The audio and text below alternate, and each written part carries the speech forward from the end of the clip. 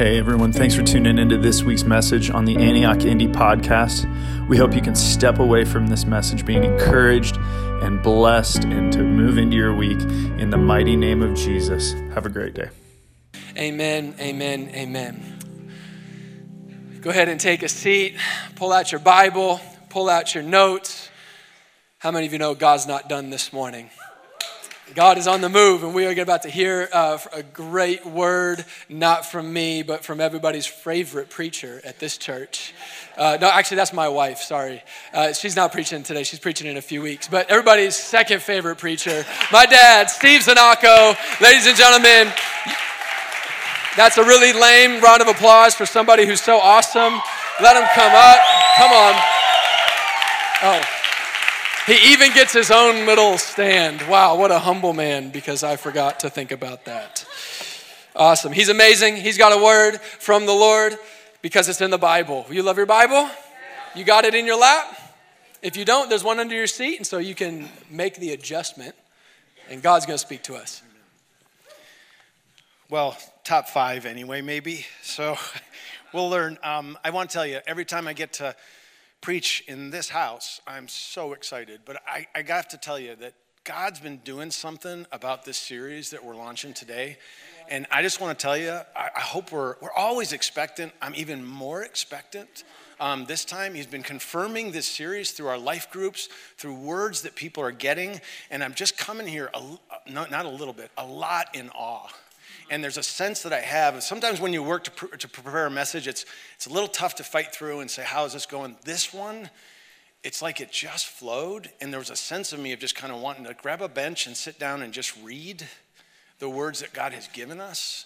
And so I just hope that we'll come in here with real expectation. And I pray that my biggest prayer this whole time is just that I would not get in the way of this. Another thing I want to share is someone, Mike, I don't know who you are, not Michael, but Mike, someone's had a word for you that there's going to be a healing go out this morning, so I'm just going to ask you to be really expectant and listen as we continue to worship.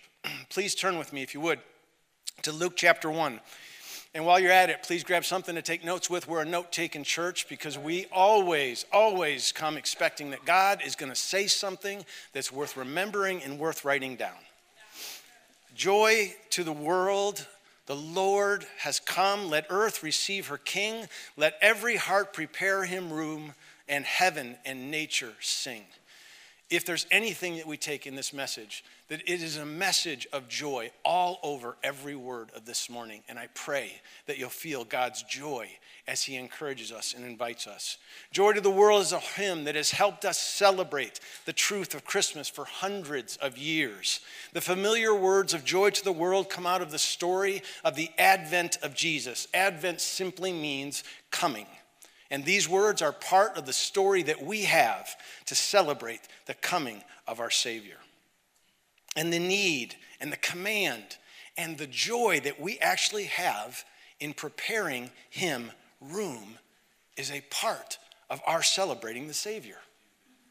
A major character in the coming of Jesus is the life and the role of John the Baptist, born just months ahead of Jesus. John's role is announced and given to the people by God. The angel appears to Zacharias and says, don't be afraid. In Luke 1:17, he says, don't be afraid. It is he who will turn and go as a forerunner before him in the spirit and power of Elijah, to turn the hearts of the fathers back to the children and the disobedient to the attitude of the righteous, so as to make ready a people prepared for the Lord. And then right after John is born, Zacharias again speaks these prophetic words over John in 1:76. And you, child, will be called the prophet of the Most High, for you will go on before the Lord to prepare his ways. And then even as Jesus has grown and John has launched into his role in his ministry for preparing the way for Jesus, John is described by Luke, who uses the words of the prophet Isaiah that were written hundreds of years earlier about the coming of Jesus, and says it is written in the book of the words of Isaiah the prophet, the voice of one crying in the wilderness will make ready the way of the Lord. Make his paths straight. Every ravine will be filled. Every mountain and hill will be brought low. The crooked will become straight and the rough road smooth, and all flesh will see the salvation of God. Now, although these passages carry so much meaning of what it will mean to have our Savior come and be with us, all that he will do when he comes, it is important that we see that these verses are also very much about what we, God's people, must do if we are to receive the fullness of the glory of our Savior.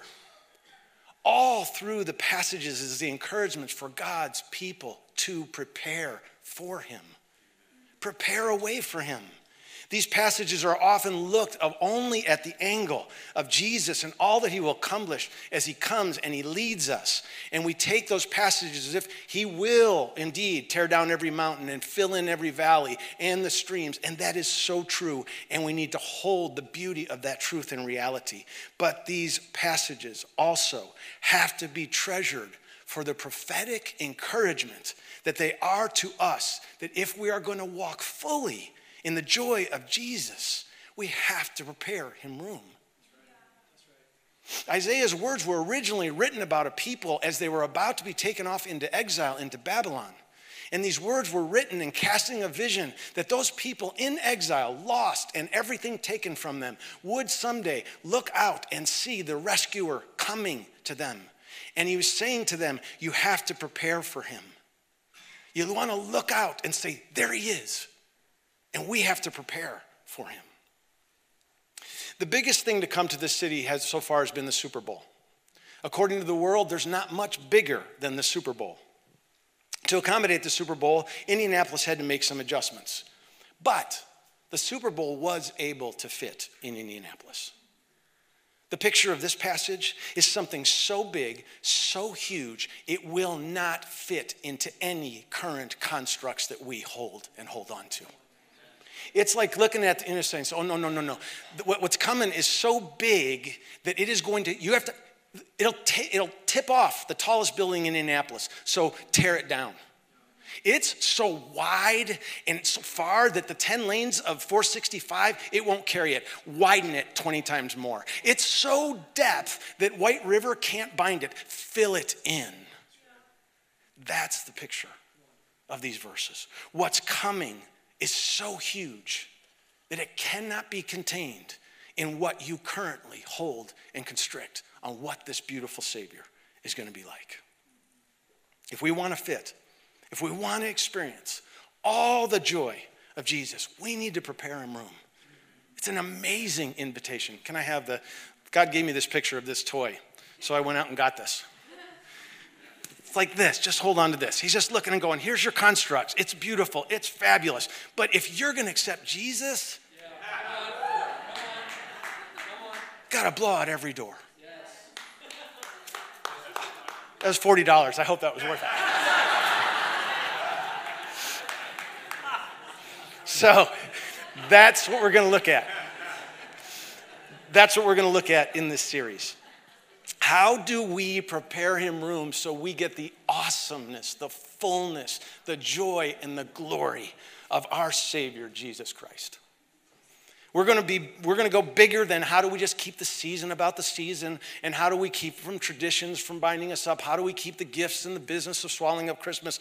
We're talking bigger than that. We're talking about how do we prepare a life that every hour of every day, of every second, we hold and enjoy the joy and fullness of our Savior Jesus. So how? How do you prepare him room? Well, all the passages I've just referenced, John is the prescription for it. And what does John say to do?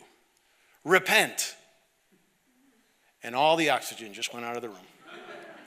Did he really just insert repentance into the Christmas story? And yes, I did. Unapologetically. I did, but repentance is not a buzzkill, folks. Repentance has gotten a bad rap, and it's totally gotten misunderstood. Repentance simply means change plans, change tactics, change your understanding, change your direction. Repentance has one meaning. It is not a condemnation of God. Repentance is an invitation from God to turn in all the tactics and all the ways that do not work for the one that will guaranteed to work. That's repentance. That's the joy of repentance. And so Acts 3:19 says, therefore repent and return so that your sins may be wiped away in order that the times of refreshing may come from the Lord. That picture is if you've ever been an athlete or ever gotten a ball in your gut and you feel like you can't get a breath. You struggle, you fight, and you believe you're going to die because you're never going to breathe again. And all of a sudden, that's repentance. The refreshing breath that comes from the presence of God. Anybody need that? Isaiah 30:15, for thus the Lord, the God, the Holy One of Israel has said, in repentance and rest you will be saved. In quietness and strength quietness and trust is your strength. Rest, salvation, strength. How about that? Anybody need that? Yes. Repentance is fully, wonderfully, joyfully a part of the Christmas story. Repentance is joyous because it means freedom. Freedom from sin, freedom from masters, freedom from strife, from fear, and freedom to enjoy the fullness and the security of the joy that Jesus has brought us. In this series, we're recapturing God's glorious view of the gift of repentance, looking at the shifts and the changes that happened in 3 characters in the Christmas story. This week, we're going to look at the story of Joseph. We're going to look at the changed directions, changed thinking that had to happen in 3 of these characters in order for them to fully enjoy the fullness and the joy and the glory of Jesus. This week, we're going to look at Joseph, the man engaged to Mary and who held the position of Jesus' earthly father. For Joseph to embrace, enjoy the carrying the fullness of the glory of Jesus, Joseph had to prepare him by pushing out his walls.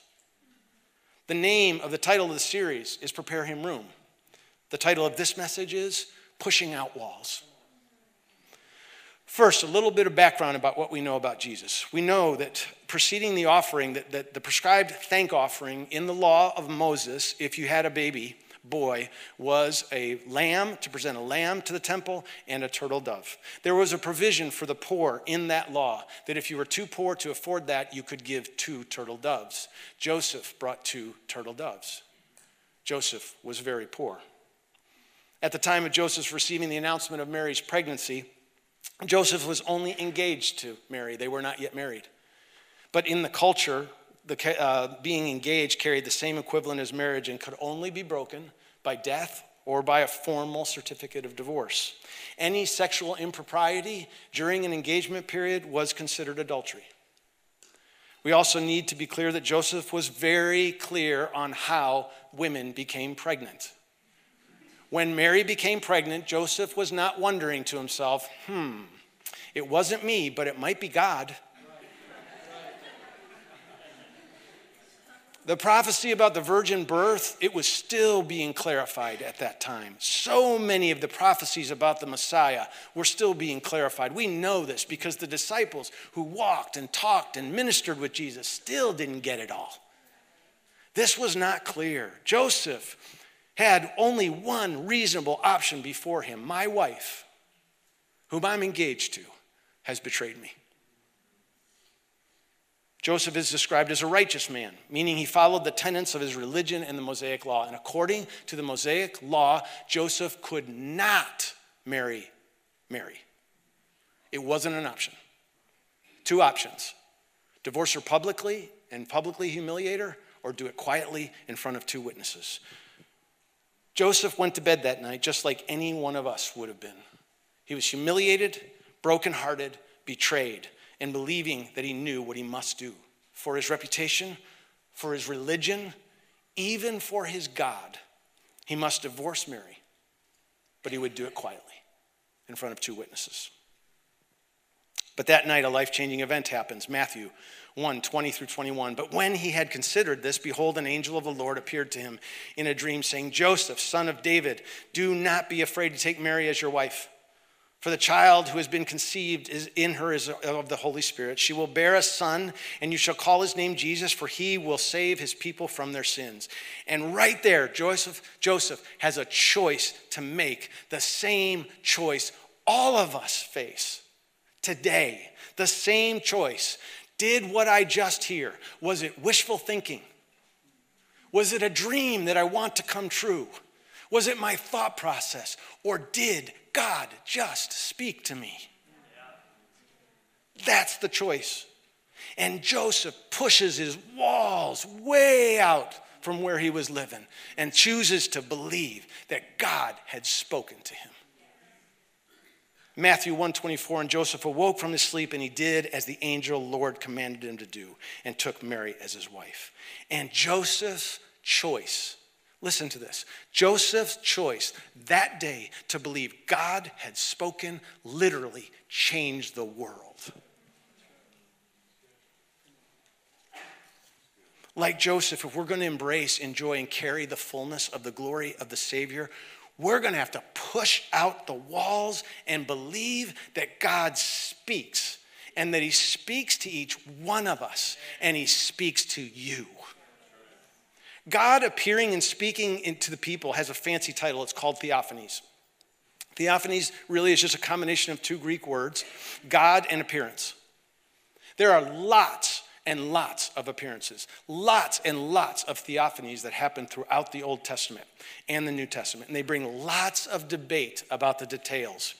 It uses the term often, angel of the Lord. And sometimes the discussion is, well, is it just an angel, a regular angel? Is it the angel Gabriel? Or a lot of evidence to prove that it was actually Jesus himself in some of these events. And we get stuck in this question of like, who was it? But here's the thing. While it may be interesting, here's what I do know about all those theophanies, is after the debate about how, they just settled on, it was God. This is where we have to learn from our children. We give our gift to our children and they don't stand around and say, well, did it come by UPS? Did it come by FedEx or the partial post? They just rip into the present and start playing with it. And we got to do the same thing. Joseph didn't head out to the scholars and say, hey, was this just angel? Was it the angel Gabriel? Was it God? He just dug in and said, God just spoke to me and I'm moving. And we too, if we're going to enjoy the fullness of our Savior, we too must push out our walls and believe that God speaks. There are many outside and even inside the church who do not believe that God still speaks. Or they restrict it and say the only way he speaks is through his written word. But we believe here that the scriptures are clear, that God speaks both through his word and through his spirit. Ephesians 1:17, that God of our Lord Jesus Christ, the Father of glory, may give to you a spirit of wisdom and revelation in the knowledge of him. If we're going to prepare him room to receive the fullness of our Savior, we must be a people who seek both knowledge and revelation received by God speaking directly to us. Always in line with his word, but there is still revelation that he speaks directly to our hearts that we must give him space to confirm. God speaks, and not just to others. He speaks to you and you and you and you. All of you. He wants to speak to all of you. One of the biggest holdbacks in my spiritual life is that I spent years walking around saying God doesn't speak to me. And I was wrong. I walked around saying and therefore believing God doesn't speak to me. I saw how God spoke to others. I saw how God spoke to Linda, and I saw how God spoke to some of you, but he didn't speak to me that way. He didn't give me words. He didn't give me verses, and therefore I was like, I came to believe that God spoke, but I thought he speaks through Linda. He speaks through Andrew, but he doesn't speak through me. The lie I was believing was that there was one specific way that God speaks, and that's a lie. He speaks in all kinds of different ways. So how he spoke through Linda or Andrew or Francis Chan, speak whoever it is, pick anyone. If it didn't look like that, then God wasn't speaking to me, and that lie betrayed me. Believing that lie handicapped my walk for a decade. And I'm inviting you not to take that same journey. Here's the truth. God speaks to me and he speaks to you. In John 16, he promises to guide you in all truth. In Acts 1:8, he promises to give you power. In Acts 5, he promises to be your witnesses to things you can never experience unless he tells you about them. In Acts 7, he reveals his glory to you. In Acts 13, he promises to fill you. In Luke 10, he brings you rejoicing. In Luke 12, he's your teacher. In Romans 5, he pours out love of God directly into your heart. In John 14, he helps you remember who he is. In Galatians 3:3, he promises to complete what he's already started in you. And in Romans 2, he circumcises your heart. And in Romans 8, he says, I'm your very life.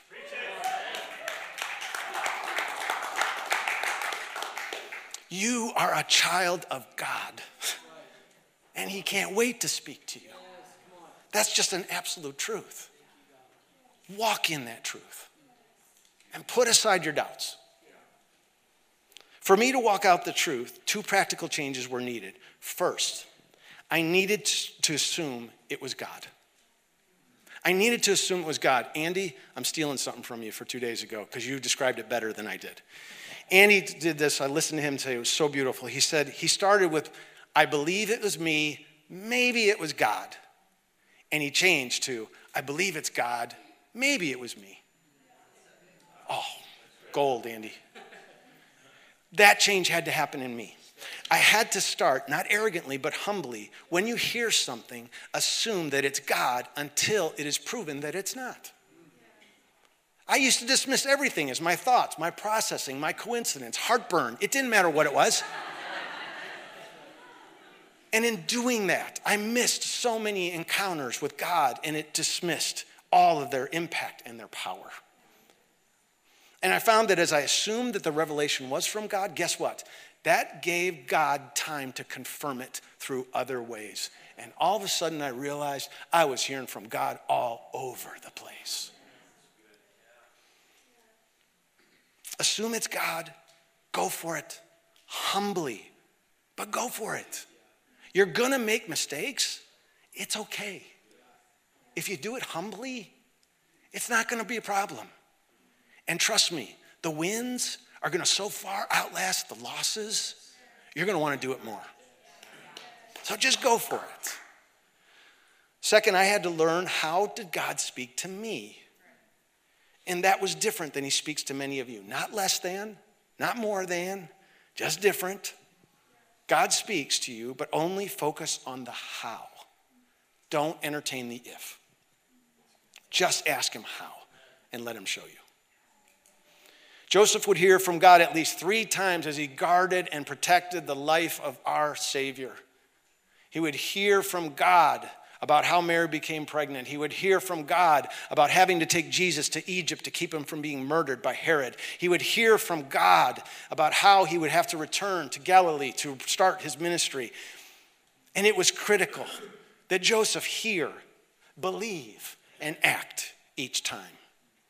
And the same invitation for us. Believe, hear, and act. It's beautiful.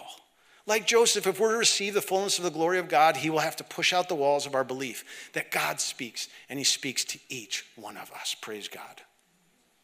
Second, if we're going to enjoy the fullness of the Savior, we're going to have to push out the walls of our limitations on God's ways. God's plans for Joseph's life could not have turned out how Joseph thought they were going to. Wife is pregnant before he's ever physically with her.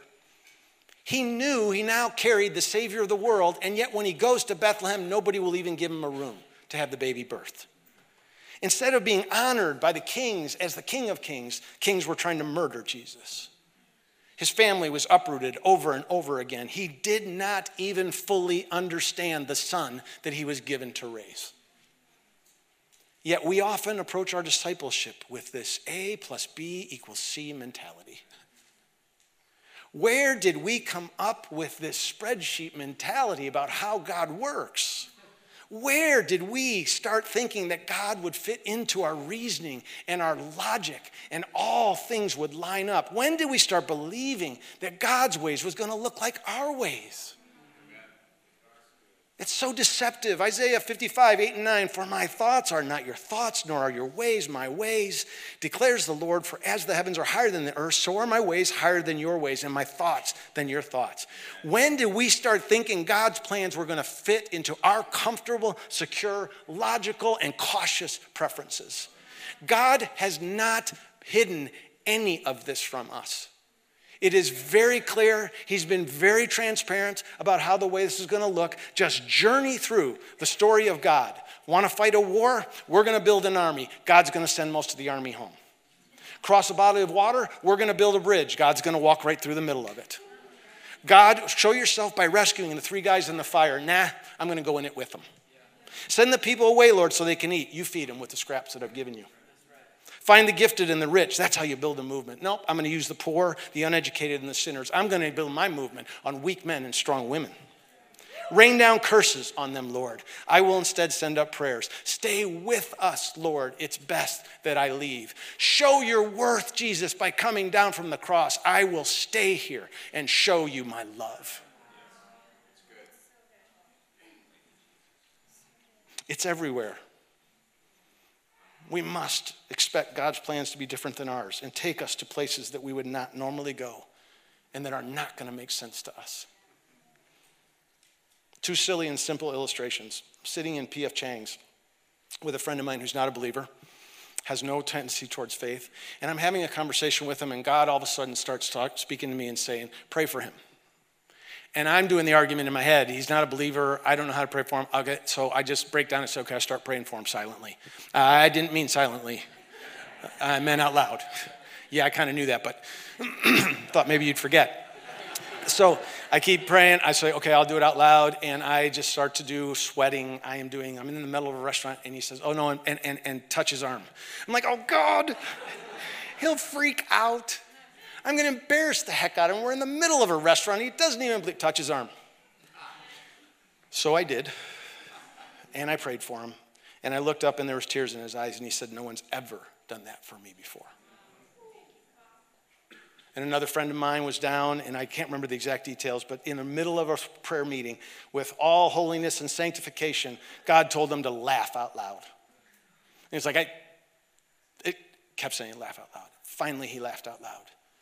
And the preacher or the missionary down there said that God had told him someone would bring joy back to him by laughing out loud in the prayer meeting. But see, my common sense is going to be, that can't be God. That's going to embarrass somebody. Let it rip, folks.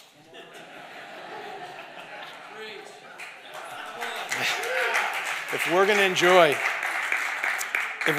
the fullness of coming our Savior, we're going to have to prepare him room, and we're going to have to push out the walls of our limitations on God's ways. And third, if we're going to prepare him room, we're going to have to push out the walls of fears, insecurities, and comfort. We're going to have to be committed to saying yes. Joseph was a poor carpenter, and yet he had to move his family 3 times. And in case you have any doubts about what moving was like in the lifetime of Jesus, it carried doubts, traveling was costly, it was difficult, and filled with danger. And when he left, there was not even a guarantee that he'd have a place for his baby to be born. But every time God told Joseph to do something, Joseph simply said yes and did it. My first yes, I was in 1992. The wall had come down in Russia, and there was this unbelievable opening for a people that had been closed off to the word of God for 70 years. Not even allowed in the country, no Bibles allowed to be read, nothing. And there was this opening, and I was invited to be one of the first groups to go in, to share the gospel and teach courses on Christian morals and ethics to teachers inside that country.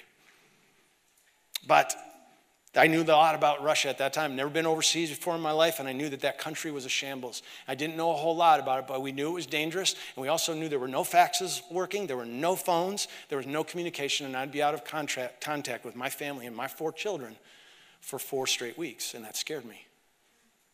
On top of that, it was during the time of my busiest season of my own business, so it didn't make any sense. So I did what any normal disciple of Jesus would do. I said, no, I'm not going. I did. I was very settled in my answer. I had all the reasonings lined up, and it all worked on paper. But God didn't give up until I finally said a faith-filled yes that actually, if you read my journal, sounds like this. Fine, I'll go and watch. I won't have anything when I come back. You could read those words. That was my yes. Can I share with you just one of the hundreds of encounters with God that I had on that trip? It was dangerous. And we would get bussed into a conference, and the bus would leave, and we were living in a secured place where they had put the American delegation because of the danger. And we were told, when the bus leaves that conference, if you're not on that bus, you're on your own until the next morning. There's nobody coming to get you. So I was teaching in one of the conferences, in one of my small groups. One of the teachers that was in my conference said, my grandmother heard that there were Christians in the country. Imagine that, even that statement. There's Christians in the country. She needs to talk with you. Will you come to dinner? I knew that meant watching that bus drive out and not knowing. And at that time, Moscow, none of the lights, none of the street lights worked, nothing. It was a scary place. And I asked a friend to go with me who was in country trying to study to be a missionary. Neither one of us knew the language, and we decided we would go. And so, long story short, we ended up waiting at this bus stop. A Russian taxi driver pulls up. We get in the car. We start driving. I'm trying to leave breadcrumbs along the way, watching for signs, and I'm realizing all of a sudden I have no idea where I am. And nobody, I couldn't even tell if I could talk with somebody. I couldn't tell where I was. 35 minutes later, we arrive at a broken down apartment complex, and we climb 9 floors into an apartment. It looked like a slum.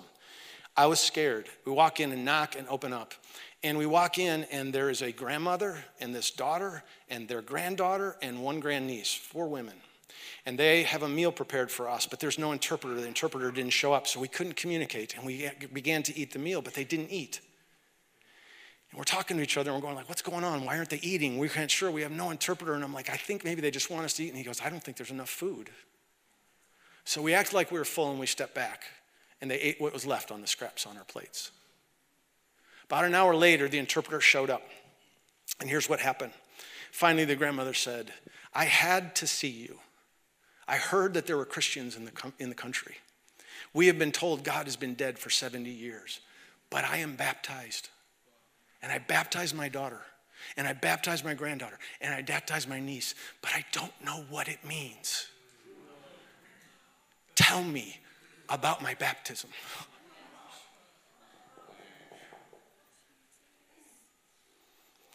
In a place that I can't even find again, that nobody cares exists, God was there and telling them I'm real.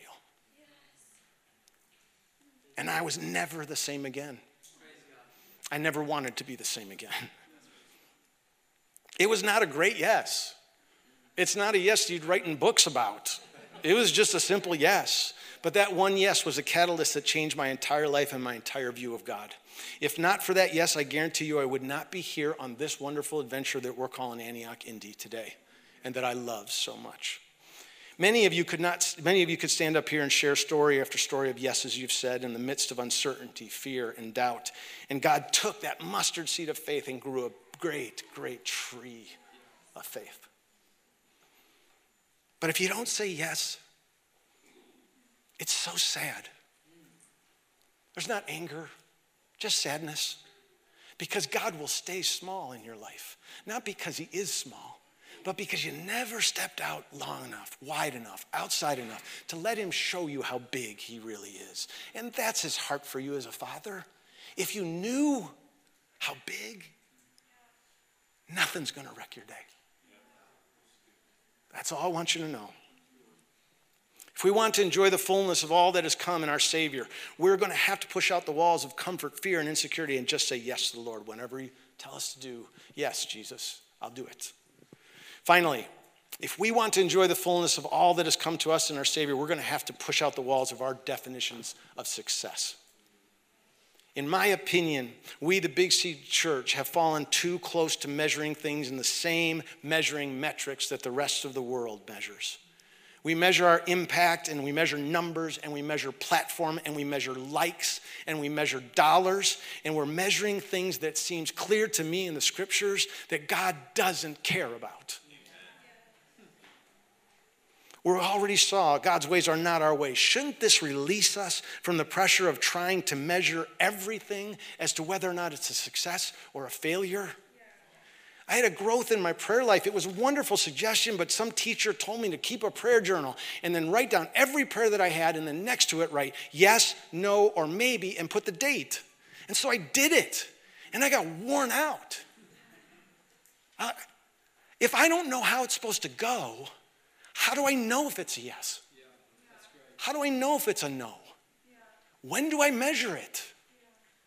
And Jimmy Seibert and I were talking about how many revelations of God are missed because we put certain time restraints on when that revelation would be confirmed. We don't know. Think about the early church. If they were measuring how we measure now, there were no large churches, only small churches or house churches, and those were often filled with relational and theological strife. In a relatively short time, most of the leaders of the original leaders of the movement had been martyred. You could walk the streets and see crucified Christians. Inside of 70 years, the capital of that faith, Jerusalem, would be totally destroyed by the Roman occupying armies. I was reading church history, and I think I found the answer I read that a historian who said that the early church, they didn't measure results. They only asked one question. They're only concerned about one thing. Were you faithful? That is what we must return to. Instead of always trying to measure results, we need to be a people to encourage each in this one question. Were you faithful to what God asked you to do? And if the answer is yes, then let the measurements be God's alone. And let us just commend our people for walking in faith. Historically, can I tell you something that's really cool about our heritage?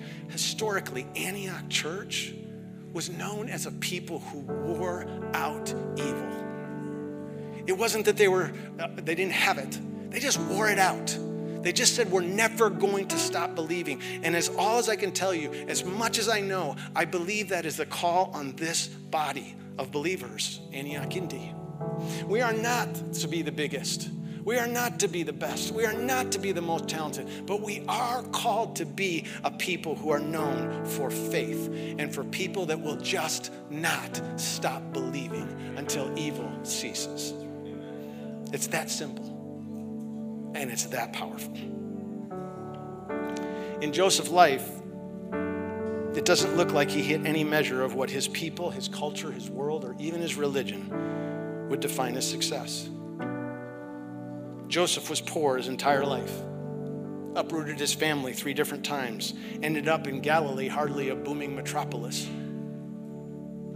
He was just a poor carpenter. He's actually hardly even mentioned in the scriptures a few years after Jesus' life. That led most scholars to believe the most likely conclusion is that Joseph likely died early.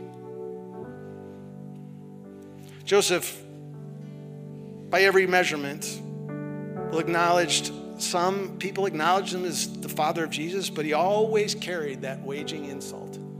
That question, were you really even Jesus' father? Or just a fool that married a woman who was unfaithful to you? He even gave up his reputation. Joseph did not make the Hebrews 11 list of the Hall of Faith. Not many books have been written about him. Not many talks about Joseph's acts of faith, but by any measure, his friends, his times, his culture, his religion, Joseph was not celebrated as a success.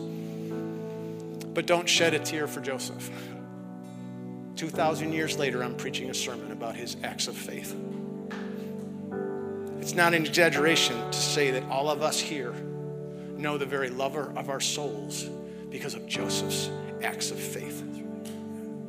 Because he pushed out the walls and believed that God spoke to him. Because he pushed out the walls of limiting God's ways. Because he pushed out the walls of comfort and security and just said yes. Because he pushed out the walls of definition of success and lived a life of no reputation. And we are here because of his acts of faith. And let's not forget, Joseph got to cuddle with the Savior of the world. How's that for success? Our Savior is so big and so wonderful and so unstoppable that if we're going to experience the fullness and the wonder of his glory, we must push out every wall. We need to prepare him room. And at the end of Isaiah 40, after the encouragement to prepare him room, God gives us this promise through Isaiah. Then the glory of the Lord will be revealed, and all flesh will see it together. Joy to the world. The Lord has come. Let every heart prepare him